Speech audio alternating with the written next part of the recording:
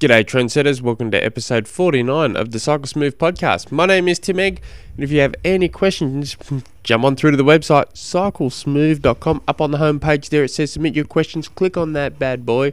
And if you are interested in joining our cycle challenge, which starts from the 1st of June, all you got to do is jump onto the cyclesmooth.com, up on the homepage there, I think it is, click on cycle challenge, or up on the top bar it is.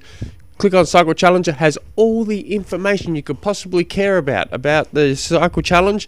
Take your cycling to the next level. I'm super pumped about it. Probably because I'm doing the challenge. It was, I'm pumped. Anyway, today's question comes from Simon. In episode 48, which just so happens to be the last episode, you mentioned building volume using heart rate, and what is the correct way to building volume using your heart rate monitor? So, I probably should have answered this question in last episode, but heck, gave me content for this episode. So, building volume up during using your heart rate, and building a good aerobic base, you probably want to keep your heart rate between 50 to 70%. And you can stretch that to 50 to 80% on weekday rides if you're trying to push it a little bit. Give yourself a little bit more room. But you want to work out what your max heart rate is. You can do the old-fashioned 220 minus your age. It's a very flawed system, but it gives you a bit of a half a ballpark to work with, I guess.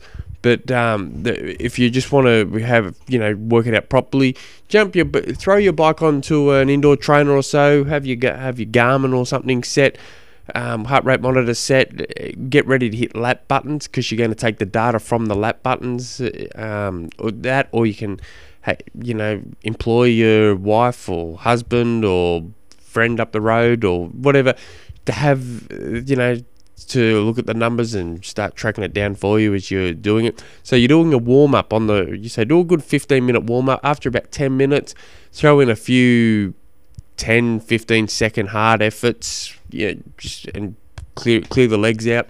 So you want to ride for about 15 or so minutes, just a nice good warm-up. The main set for this is 3 minutes max effort. All that. You feel like you're going to die. 3 minutes max effort. Then you're having 1 minute rest, and then it's straight into a 1 minute slaughter fest. You've got to go as hard and as fast as humanly possible in that 1 minute. You're just going to feel like death warmed up.